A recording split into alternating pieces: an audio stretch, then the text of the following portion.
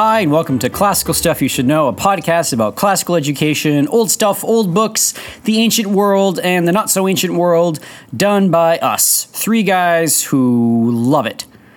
My name is Graham Donaldson, and I am joined with Thomas Magby. Hello. And AJ Hannenberg. Right here. And we podcast about...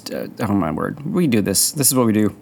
I just realized I was about to repeat everything I just said. And then we were going to get cycle back through. Yeah, we were going to get into an infinite loop. Do you get that habit when you teach where you say something and then you say it again because they probably didn't get it the first time? Yeah. I notice myself repeating everything twice. Well, the thing is, especially when you teach that class 3 times a day, you're like, did I say this already? They're like, yeah. You're like, oh, well, sorry, kids. Do they normally point it out to you when you say it twice in class?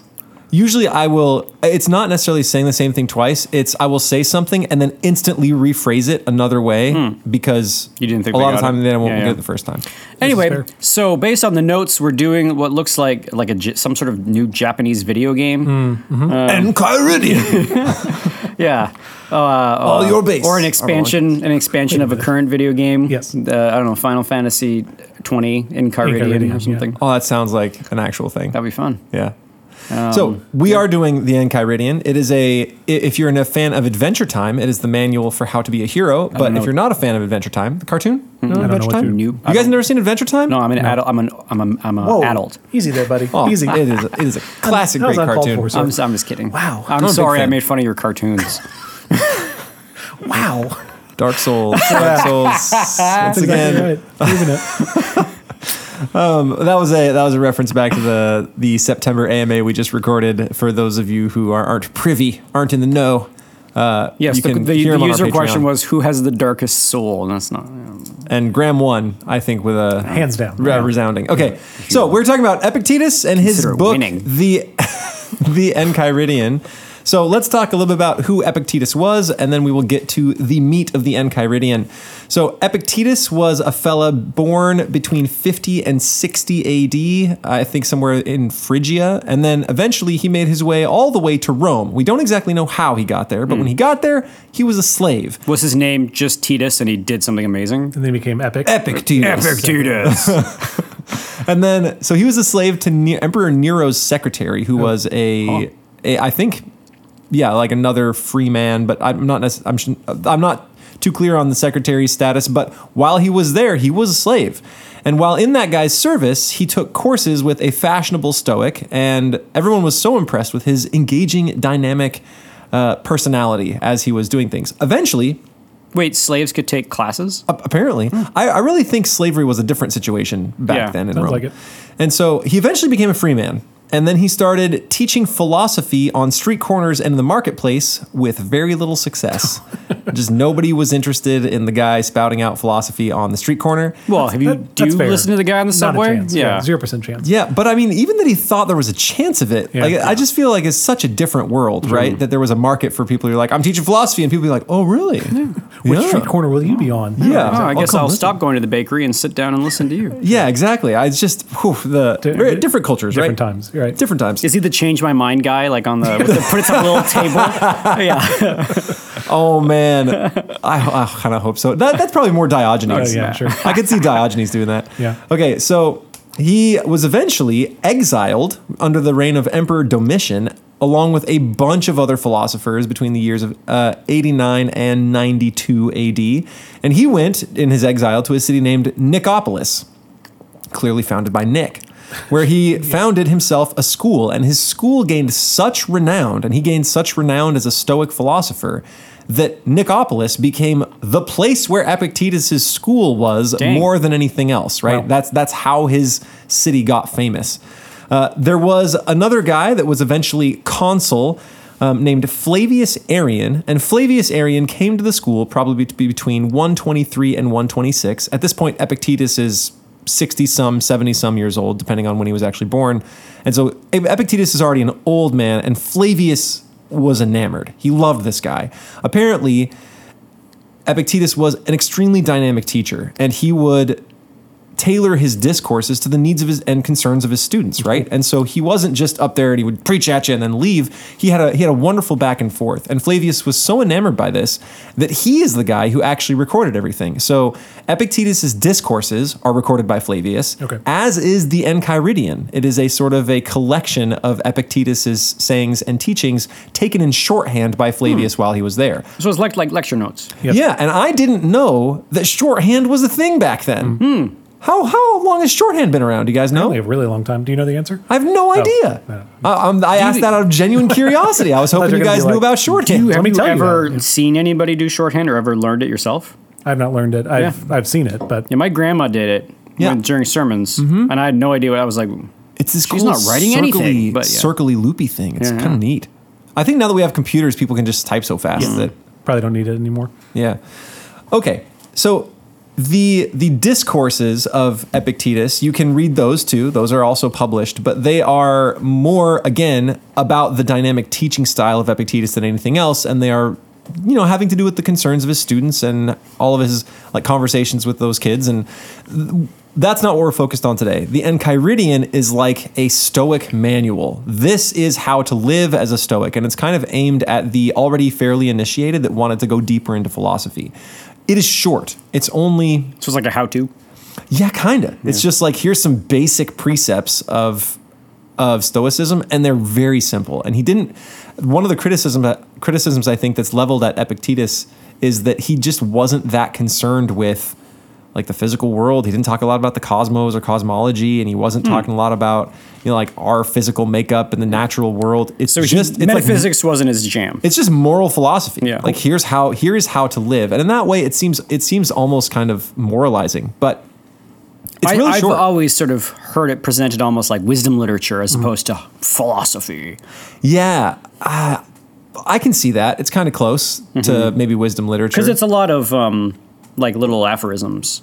But it's more specific than that, isn't it? I think when I think wisdom literature, I think of kind of the vague. It's meant for thinking about. And isn't this more of a do this, do this, do yeah, this? it's kind of a do this, do this, do this. And apparently he's one of the only 3 real surviving Stoic literature originals that we have. Apparently the most respected Stoic, his big manual, kind of the standard that everybody went by back then, is gone. It's lost to time. But we have 3 people, apparently, I forget the third, but Marcus Aurelius is one of them. The emperor. The emperor. And Epictetus is another one. And then there's a third guy, I forget his name. But so I'm bringing you this guy today, and I will hopefully continue on. All of this is stemming from a book I have called The Lives and Opinions of Eminent Philosophers, or something like that. It is our primary source for many of the philosophers that lived back then. It's a biography. So, for example, Diogenes, we don't actually have any of Diogenes' teaching. I think the only source we have for him really is this, The Lives and Opinions of Eminent Philosophers. So I couldn't quite get an episode on Diogenes together for today, but look forward to that in the future because I'll be referencing a lot. Yeah, all we have of Diogenes is his Twitter feuds. Yeah, and I want to do Epicurean as well. Because the entire 10th book of the Lives and Opinions is dedicated to Epicurus. Speaking of those cookies you have are tasty. They're really good, right? Good, yeah. Shout out to HEB Mochaccino Oreos. Keep doing your thing, HEB. Stinking tasty. Okay. I think Seneca is the third. Seneca? So, that sounds right. All right, so today we're just going to go through a few things in this short volume. There are 51 small divisions. They're kind of like moral precepts that you go with. So I've taken a selection of these, and I can read them, and you can tell me what you think. In my reading, I have come to realize that I am a Stoic. I think I adhere to many of these precepts. But I think there are some problems and some downfalls, and maybe you guys can point them out as we go. Hopefully you won't get bored. But if you, listener, really want to go about reading this, it's only going to take you, 45 minutes? Yeah. Maybe? Something like that? Last time you did the Communist Manifesto, and this time you're doing the Enchiridion, which is also very short. I think you're doing this podcast thing right. I need to pick shorter books is what I'm learning right now. I'm busy. I'm a busy guy. You're a busy guy. You got a lot going on. Smart guy. Yep. Thanks. Yeah. Okay, so the first couple precepts I feel like kind of set the stage for all the others. So these ones are a little bit longer, especially this first one. I feel like all the other precepts kind of build on this one single idea. So precept number 1, and you guys can give me your opinions. There are things which are within our power, and there are things which are beyond our power. Within our power are opinion, aim, desire, aversion, and in one word, whatever affairs are our own. Beyond our power are body, property, reputation, office, and in one word, whatever are not properly our own affairs. Now, the things within our power are by nature free, unrestricted, unhindered. But those beyond our power are weak, dependent, restricted, and alien. Any thoughts so far? You saying I have a weak body? Yeah. It's restricted and it's alien to you. The body is included in the. So is it In the things not in your power. So the things that are in my power are what I think and how I feel. What's not in my power is literally everything else. Wait, how you feel is in your power? Wasn't it your aims? Desire, aversion. So if you like stuff and hate stuff. That's in your power? Your aims, and in one word, whatever your. Yeah, opinion, aim, desire, and Is what aversion. he says. You can disagree with Yeah, that. I just think like your initial desire and maybe your initial aversion aren't in your power. Maybe impulse are not, but continued desire is. Exactly. But then you get to choose sort of what you do with that impulse and desire. For example, I didn't used to like coffee, or I also didn't used to like whiskey, but I wanted to be. But now you like both at the same I like both time. it together. Every morning, yeah. No, but then, but I liked the idea of coffee and the idea of whiskey, and then I Yes. eventually developed a taste for it. So I was initially, I don't know. So you're also very stoic, is what you're saying. No, I'm just saying that I think like emotions or how you feel often are beyond your control, like on the outset, but you can master them and you can control them so that's within your power. But you don't control that. Like if you saw a pathetic thing, like if I saw a little cute kid at our school, like in their little kindergarten uniform, lick at an ice cream cone, and then they lick it too hard and it plops on the ground, they start to cry, it's beyond my control that I'm going to feel bad. I will admit I will feel bad because it is a bad thing that has happened. But what I do about it is in my control, right? Does that make Yes. sense? So then, how do you account for? Bless you. There are differences Sorry, guys. in responses. So you feel pity for this Yeah. kindergartner, Yeah. and some mean student might laugh at that. Exactly. You know what I mean? So there is something in there where there's a difference. That difference comes from somewhere. I think a Stoic would say it's from the cultivation of certain attitudes toward others. Okay, we're not even close to finish with number Let's one. talk about this for the next 45 minutes. let me finish number one, then we can talk about it for a minute. Let's talk about penguins. Then we can walk. But the penguins get married? What motivation of Oh, my penguins? word. They were Sorry, made let's for keep on. life. Okay.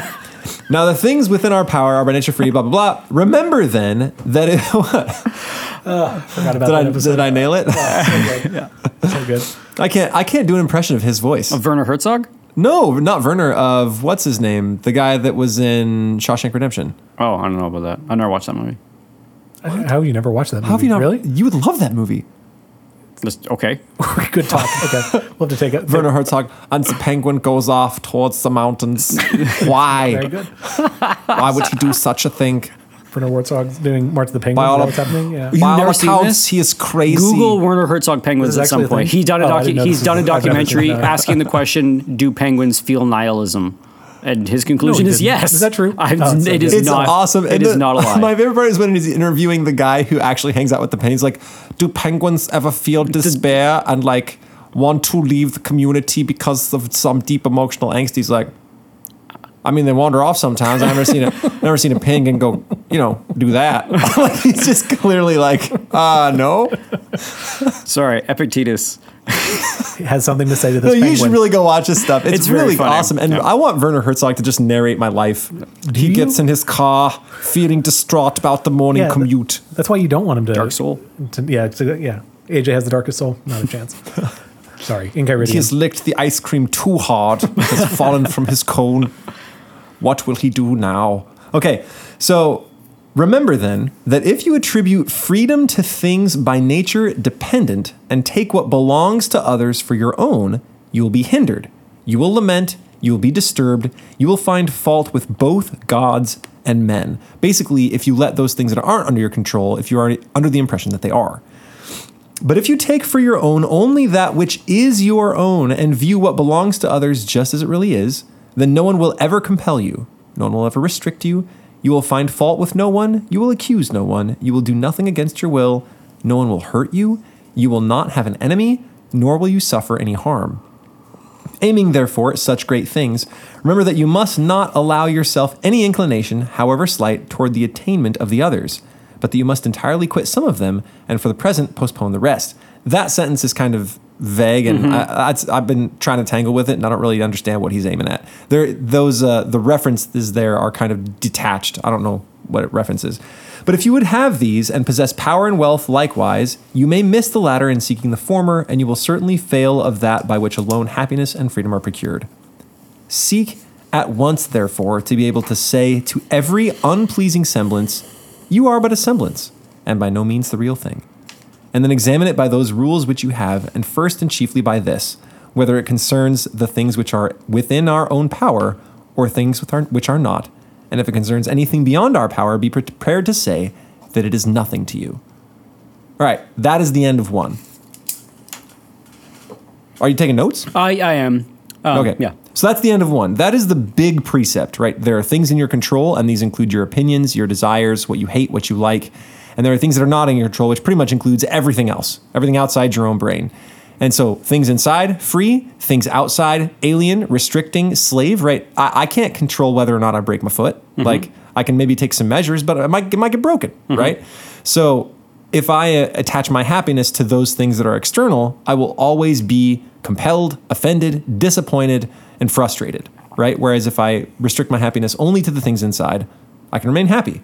No one will ever compel me to do anything. Or that no matter, so let's say you break your foot, you still control your internal reaction to the breaking of the foot. And so it's not just I detach myself and I don't do anything. It's I am resilient in the face of whatever happens to me. Yeah, the vicissitudes of fortune have no effect on you. Yeah, sure. But would you call Epictetus to help you move your couch? Like, is he a good friend? Does this kind of philosophy lend itself to being a good companion, friend, husband? It seems like if he's like, I'm sorry, I can't control you, Thomas, therefore I'm not going to worry about you. Sure, or, marriage to Epictetus where it's your problems are your problems and I only control my internal responses. Oh, man. Yeah. Okay, so let's jump to another section. No. We will... Here we go. 16. This has to do with exactly what you're asking. Okay. When you see anyone weeping for grief, either that his son has gone abroad or that he has suffered in his affairs, take care not to be overcome by the apparent evil, but discriminate and be ready to say, what hurts this man is not this occurrence itself, for another man might not be hurt by it, but the view he chooses to take of it. Well, seriously. I know, but is that what you say to him? No, so he says, as far as conversation goes, however, do not disdain to accommodate yourself to him, and if need be, to groan with him. Take heed, however, not to groan inwardly too. Look, your friend is in a place, and whether or not he should have that opinion of that place is that is his affair, right? Sure. Yeah, maybe something bad happens in his life. He is disappointed. He can choose to be disappointed. He can choose not to be. You can't let it affect you, but he's your friend. You should groan with him, right? You should fake it. Don't feel it yourself. Yeah, well, I mean, do you feel to the fullest extreme every misfortune of your neighbor? No, I don't. Nor could you. I guess the question is, should you? Is that what you're trying to get at? No, it's it just sort of seems like it's giving you license to not really be bonded emotionally to your friend. Sure. You keep your real opinions are kept separate from how you act with that person, so they don't really know you. So in some sense, if Epictetus writes this book, everybody reads it and they're like, this is your moral philosophy, and then your child dies and Epictetus comes to comfort you, he's just saying, well, humans like it when we comfort them, so Epictetus robot will, run that program. I think that's the cynical way of looking at it, because you could just as well say Epictetus is focused on what does that other person need, and I'm going to act that way. Would you say that the person who just responds in the moment is better to that person? They're doing what they want to do, as opposed to what AJ just read of this person's in grief.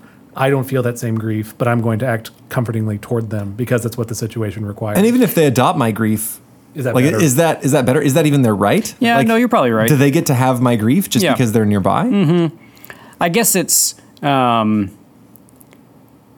maybe I'm making a jump that Epictetus isn't making, which is he has disdain for the person who's letting their feelings swamp their behavior. Right, because they're inferior. Because they're inferior. And maybe he's not making that jump. He has to make a statement about people who aren't this way. Oh, he does. I have to look it up. Hold on. Let's call him out. Sorry. I got to find it. And that's my concern, is that he's like, look at all the, like these, look at the sheeple Yeah, with all their emotions. with their emotions. Yeah, exactly.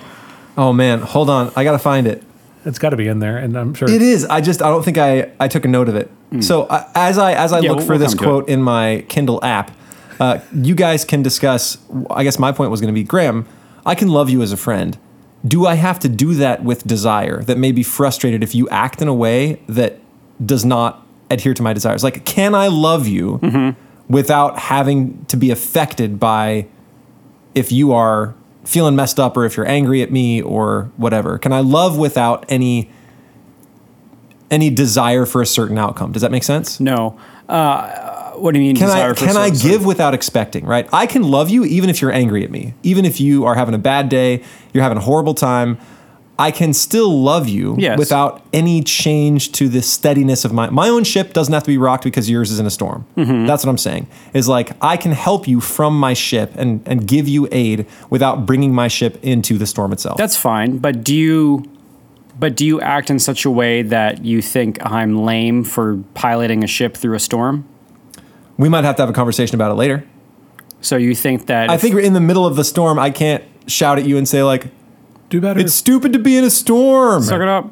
Yeah, but maybe a conversation later about like, hey man, one of the reasons you're affected is your own choice. Yeah, I mean, this was what I was writing down. This was the question that I wanted to have in the after show is can you, like, how do you talk to people who are, I was thinking mainly students. Like, if you have students that are getting upset over things that they shouldn't get upset about because they're immature, what is that sort of proper response?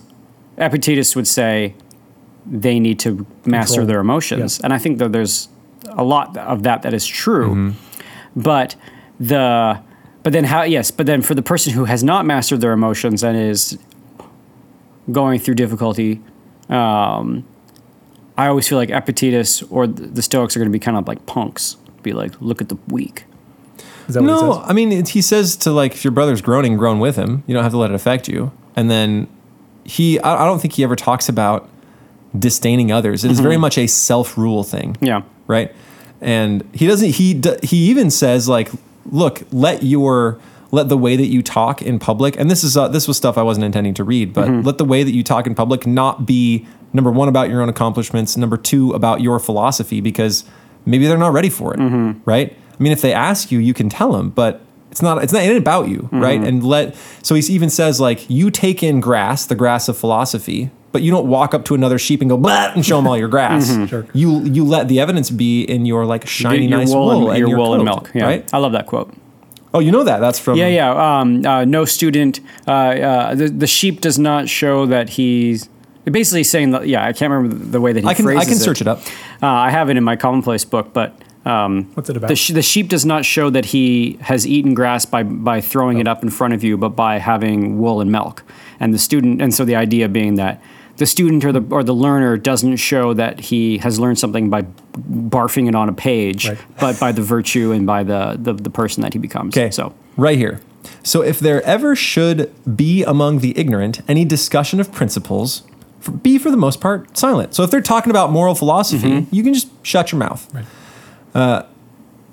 For there is great danger in hastily throwing out what is undigested. And if anyone tells you that you know nothing and you are not nettled at it, right? Because we are ways in here. This is precept 46. You shouldn't be, if somebody's insulting you, you shouldn't be bothered by it. Then you may be sure that you have really entered on your work. For sheep do not hastily throw up the grass to show the shepherds how much they've eaten, but inwardly digesting their food, they produce it outwardly in wool and milk. Thus, therefore, do not make an exhibition before the ignorant of your principles, but of the actions to which their digestion gives rise. So I don't have to disdain people just because they're chatting. I can, just do my work at home. yes, is he the guy that says, "Don't argue about what it means to be a good man, be one"? Is that Epictetus? Does he say that? Yeah, the last section is talking about, okay, we talk about whether it is good to lie, and then we talk about, okay, what is lying, and then we talk about where does this precept arise that we question about lying. He's like, philosophy is all about number 3 when we should really be concerned about number 1. Should we lie? Yeah. Right. He's very much like boots hit the road kind of moral philosophy. Yeah. So here's the section about looking down on others. Okay. The condition and characteristic of a vulgar person is that he never looks for either help or harm from himself, but only externals. Right? So if he's having a problem, he's going to go somewhere else for him. If he's, The condition and characteristic of a philosopher is that he looks to himself for all help or harm. The marks of a proficient are that he censures no one, praises no one, blames no one, accuses no one, says nothing concerning himself as being anybody or knowing anything. So there is the vulgar, there is the philosopher, but someone who is someone who's moved along, he's not going to go around, dunking on people just because he's a philosopher. That seems But he fair. also won't praise anybody. Yeah. So he's not going to give you a very good best man speech. If you're not worthy of it. I mean, the other side, in theory, he could be giving a best man speech to a great Stoic as well, right? He could be speaking at Seneca's wedding or something like that. And would he praise Seneca at that point? He would praise his internal characteristics, Yeah. right? Saying it that way doesn't make it seem like a bad thing. Yeah, I guess right? so. You're locating the praise in a place where it's something they've actually controlled, as opposed to praising someone because they're lucky that they got rich. Yeah. Right? That would be the Stoic. And part of the Enchiridion also talks about, hey, you don't know what's going on in a guy's life. Right. Like maybe he drinks a little too much, but you don't know how his day was. So you can blame him for drinking too much, but you don't have any idea what's going on in that guy's life. So so can it, right? Maybe a guy bathes hastily, but you don't know what's going on, what he's got to deal with, or what is happening in his day. So that's where part of the don't praise or blame comes from. It's don't spout off about stuff you know nothing about. It's kind of you need to walk a mile in his shoes before you talk about his life. But but that's the question. Once he's walked a mile in his shoes, will he then talk about his life? Or is he saying you never can? I don't know. Let me look up that section. You guys are running me all over. I just want to know if you can judge people or not. Yeah. You want to judge people? You can do that all you want to. There you go. Okay, hold on. This is precept number 45. Sorry. Does anyone bathe hastily? Do not say that he does it ill, but hastily. Does anyone drink much wine? Do not say that he does ill, but that he drinks a great deal. For unless you perfectly understand his motives, how should you know if he acts ill? Thus, you will not risk yielding to any appearances but such as you fully comprehend. Like, if you don't know why he's doing it, you can't make any claim about it. There's another one that talks about like, yeah, you might be more eloquent than this other guy. You might be faster than this other guy, but all you can say is that you're faster than him. You can't say that you are better at all. And so he even talks about that. Like, yeah, maybe you're eloquent, maybe you're quick, but you does not consist in quickness or in eloquence. So, But does you can't say that you're better. Does you consist in emotional control? Like the things that you can control, then do you make the value judgment that the Stoic who, when his son dies, is like, this doesn't affect me, versus the man who is weeping. Are you trying to ask whether or not he would say it is better to have emotional control? Because clearly, yes. Yeah. Like that's the whole point. And that's the point of, like, we just talked about this in the AMA, of all education. You have to make some value judgment at some point. And so the value judgment here is, yes, it is better to control your emotions. In every case, there's no health in having an emotion expressed. Is there a healthy expression of emotion? It is supposed to be in accordance with nature. And he's like, Okay. much of what you are expressing are emotions that don't really need to happen. Okay. Like, and I can he get behind talks that. about, okay, look, say the neighbor kid breaks a cup. You're not going to be real tore up about it. Yeah. What if you break a cup? What's different? Yeah. Like, you should have as much emotional attachment to his cup as to your cup. It's just a cup. It's not you. It's outside of you, right? So you should be just as torn up about a lost cup. But what And if then he it says- resulted because of your own personal carelessness, and in that broken cup you realize that you're a pretty careless person? That should tear you up more than realizing that like your neighbor is a careless person. But I think that would be. But in that case, you are not torn up about the cup. You are torn up about your own carelessness, which is a thing that you can control. And should you not be torn up about the carelessness of someone else? Not necessarily. You can't control it. They can, though. Because Should Thomas be concerned about Asher's inability to carry things? Where we, a little big child, example, like yeah. you know what I mean, like from the quote before, it was you wouldn't comment on he did ill. It's just you would say he broke a cup. Gotcha. So it lacks. It sounds like it lacks that emotional aspect to it, or it lacks a judgment. It's trying to be objective in the description of this is what happened, not why it happened. Yeah, or even that it was terribly negative. There's one part where he talks about, so you lose something. You lose a cup. You lose your wife. You lose your kid. If you simply say, like, these things were given to me and they have been restored to their original owner, that is a way different perspective. They weren't yours. They were outside of you. And they were just taken back. And weirdly enough, he does comment upon faith. He's like, the gods have ordered the universe. They have set everything in motion. They are perfectly wise. They know everything. And if you submit to them, instead of being given up to the like up and down of life, if you just say, hey, they've perfectly ordered the universe, you can do your faith simply and easily without having to worry about much at all. There is a thing that I think will make you grumpy. And we are way off the rails here. Yeah. We are way off the rails as far as what I had planned for this episode, which was to kind of go beginning to end. So, audience, again, you are not getting the flow of this book. I apologize. Oh no, I think it's fine because each one of these is kind of disjointed. Like there is a flow, but after precept 1 and 2, it's all just kind of variations on the same theme. Okay. Okay, so Do you want to jump back to the order that you had before? Slate. We will in a second. Okay. Hold on. What is it? Unhappy. I'm trying to figure out the search word to find this. Okay, here we go. If you would improve, lay aside such reasonings as these. And I think this is where you were, Graham. So he's telling you to lay these aside, buddy. You got to get over it.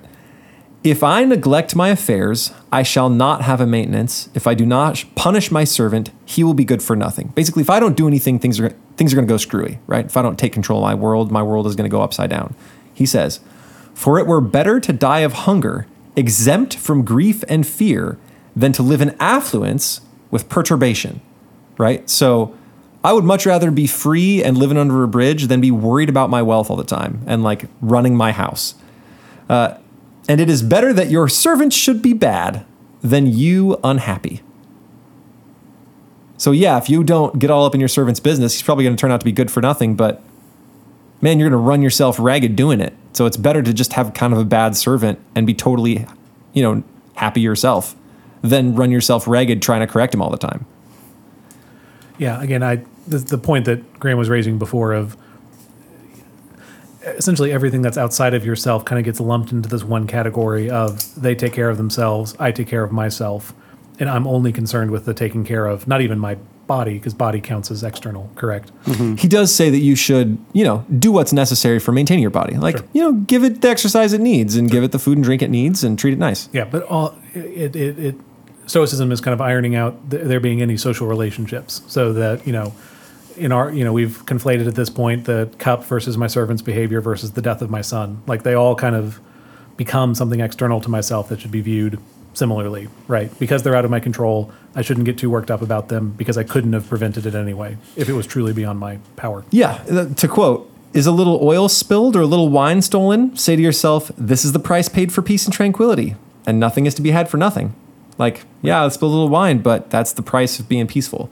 And when you call your servant, consider that it is possible he may not come at your call, or if he does, that he may not do what you wish.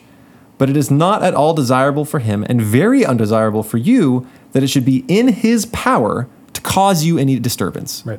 Right? If he knows, I'm not going to come and really stick it to my master, if you're like, I don't give two flips, then it's better for both of you.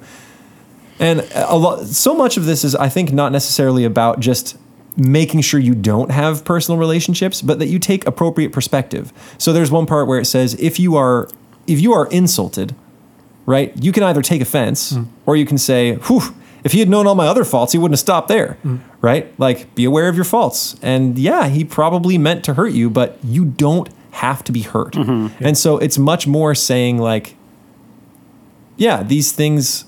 And it even says evil doesn't exist. It's a really short passage. It's one thing. He says you don't set up a target for the purpose of missing with the arrow.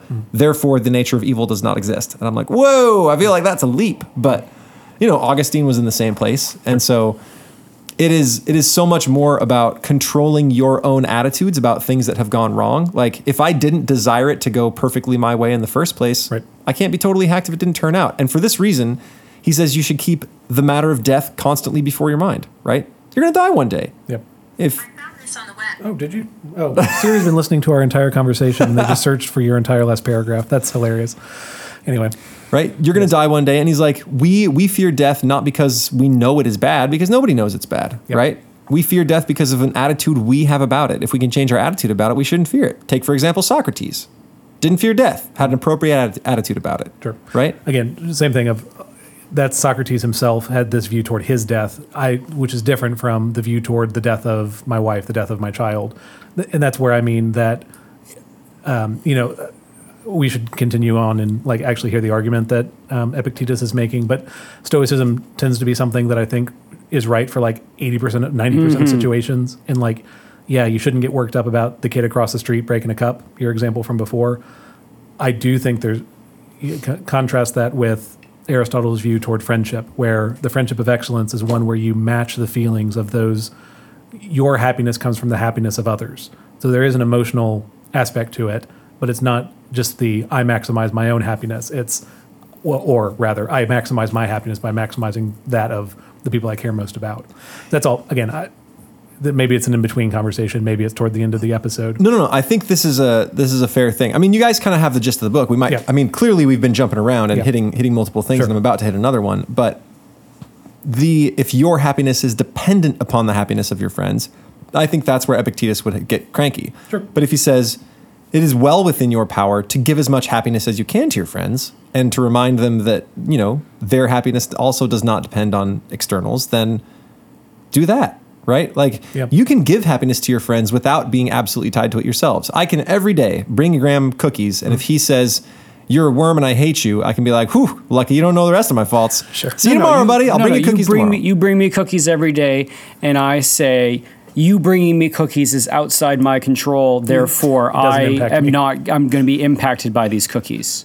Okay, man, you guys are just leading right into everything I want to read. I love it. Great. This We're is just teeing perfect. you up for all this. Yeah, seriously, it's like you're just setting me up for every single thing I wanted to read. This And is you're perfect. like, Graham, you're my best friend, and I'm like, I can't control that. I will not react to it. That you see what I'm saying? Yeah, I see what you're saying. And this is one of the biggest questions I have at the end. I don't want to get to yet, but all of this is kind of leading towards, okay, if I'm supposed to deny my passions, what are they for? Yeah. In the first place. Great question. Yeah. Okay, so we're going to get there, but here's a little bit about, I actually put at the end of this note, party pooper?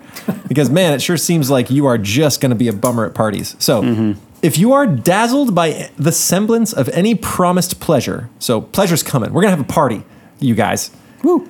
Guard yourself against being bewildered by it, but let the affair wait your leisure and procure for yourself some delay. So you're like, the party's coming? I'm going to have to take some time by myself. Right. Then bring to your, I'm serious, right? Get some delay before you jump into the pleasure. Then bring to your mind both points of time, that in which you shall enjoy the pleasure and that in which you will repent and reproach yourself after you have enjoyed it. What? And set before you, in opposition to these, how you will rejoice and applaud yourself if you abstain. So, as I'm thinking about the party, I have to keep in mind when I am doing it, right? When I enjoy the pleasure, and when later I'm going to reproach myself for having enjoyed the party. And then how much I will congratulate myself if I have refrained from enjoying the party. So that's silly, right? So And even though it should appear to you as a seasonable gratification, take heed that its enticements and allurements and seductions may not subdue you, but set in opposition to this how much better it is to be conscious of having gained so great a victory. So you stay away from the party and we're like, hey man, what's the deal? And you're like, I have gained a great victory over myself today, and that I was not overcome by the pleasures of a party. This reminds me of Mary at the ball in Pride and It Prejudice. really does, where she's just kind of dunking on everybody. So this is where I think it might break down a little bit, right? Sure. And you guys have mentioned a couple spots where it also seems to break down. What if I have a son? Don't I want him to grow? Like, isn't there some sort of filial responsibility there? Paternal? Filial is son, right? Yeah, paternal responsibility. Yeah, paternal responsibility there that I have towards my kid. It seems a sketchy thing to me to just go, there's a kid and now he's outside of my control and what happens to him is completely disconnected from my feelings. Yeah, this was the question I wrote is what is his view on like duty and responsibility?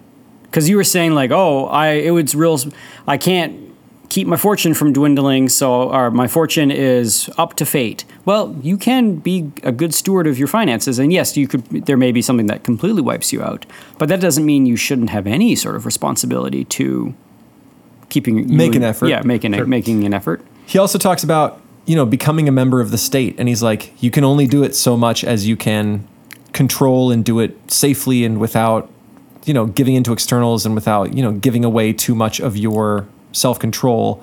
So, only go in so far as much as you are willing, right? Which I think is probably good advice, right? There's some boundaries you can overstep. And there's a really good section at the end where he's basically like, you know what you should do, stop procrastinating and do it. Which it's good advice. It's great advice. But this does lead to the, okay, granted, if I'm too attached to external things, it can be a problem, right? And we've seen this with students. We've seen students that are over affected by things that are happening in their lives, and they are not taking a healthy perspective of things. And there's a point at which someone said something mean. Yeah, and then there's a point at which I certainly do this. Like, you wreck your car. Well, you get torn up about it, or think, hey, I was lucky to have a car in the first place. There really is a point at which perspective matters, right? And can totally control your reaction to a situation. Sure. Yes. Then what is the correct place for passions and especially responsibilities? Yeah, what are passions for is a great question for a Stoic. Did you say he has an answer to that question? He doesn't. Oh. He doesn't seem to. He wants to act in accordance with nature. But even there seems to be a breakdown because by nature, humans are pretty passionate creatures. Sure. Well, that may be the answer, that there are natural passions that should be played through naturally. Maybe he doesn't go there, but that's always been my thought that has to be the Stoic answer, is that there are appropriate emotions to feel at appropriate occasions that need to sort of work themselves through. And then at the end of it, you kind of feel embarrassed about the fact that you let those emotions happen, but you should do it. You should do that anyway. I think you'd only be embarrassed if you let them happen in excess. Yeah. But I certainly agree with, look, you don't have to be offended, right? That is a choice. You don't have to be disappointed when something material of yours is lost, right? You were lucky to have it in the first place. If it was a gift, the gift can be taken back. There is a way to go through life with just not being affected by those things. Yeah, the offended man chooses to be offended is a helpful heuristic, and I think I agree with you, Magby, like 80-90% of the time.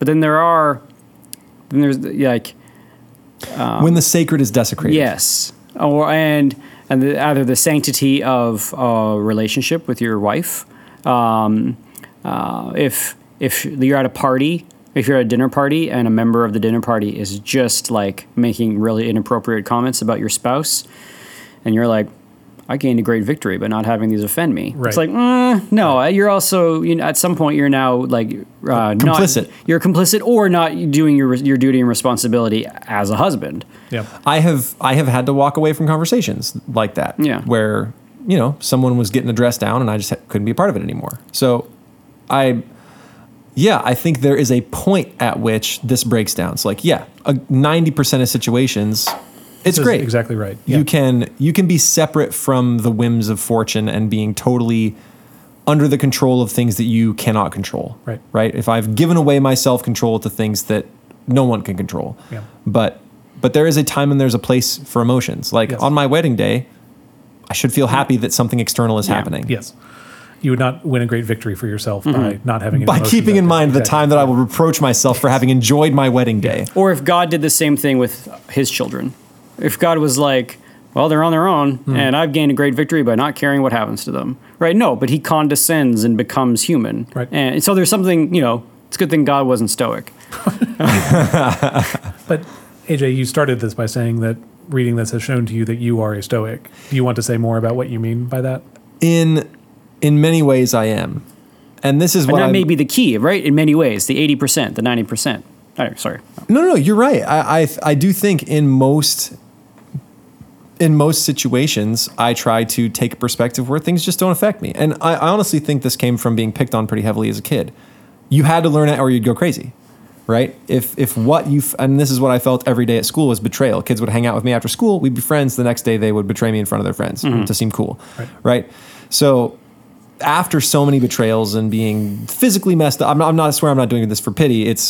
It turned out to be one of the greatest things for me because I had to learn how to be okay with external things just not going my way, right? And trying to learn a different perspective on it, which is like, these kids are not that mature, right? They want to look good in front of their friends and they don't know how to navigate that very well. And I get it. I'm also pretty nerdy. If they knew the extent to which I was nerdy, they'd probably be even harder on me. And there are ways to navigate that with not getting offended and being okay with it. Were they doing wrong? Probably, but I can't stop them. But I can certainly, but with the whole, turn the other cheek and submit to others. And if someone takes your cloak, give them your shirt. Mm-hmm. Like there is a way to go about being abused, or, I'm trying to be careful not. I understand. Yes. Yeah. So, but again, that's even you putting that caveat in there, like, and this goes back to a conversation that the three of us have had 1,000 times already. But like, I hear that and that's think the point of the podcast. That's the whole point of the podcast. We only talk about like 3 things.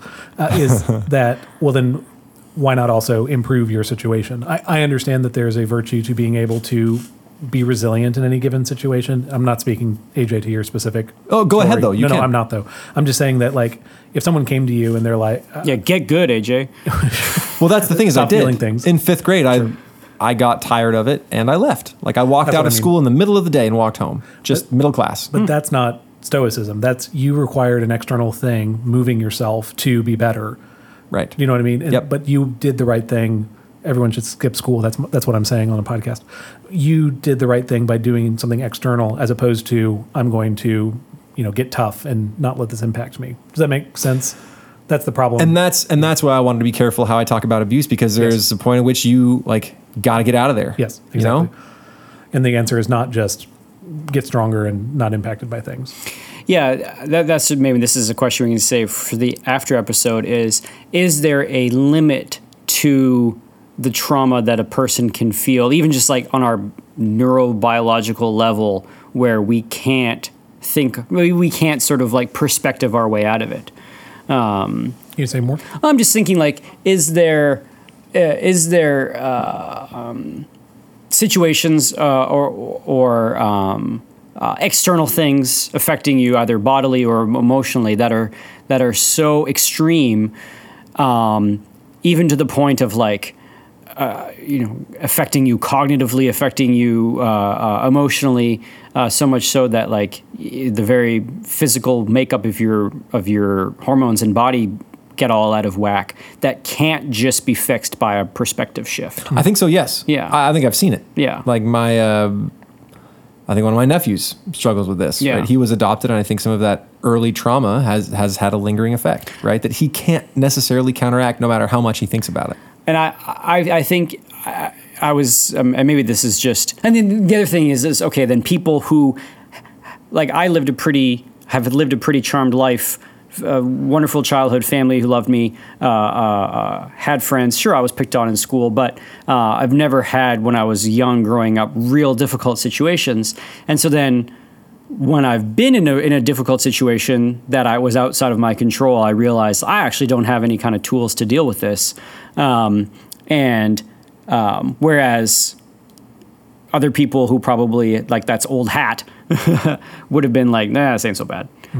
So I just wonder if can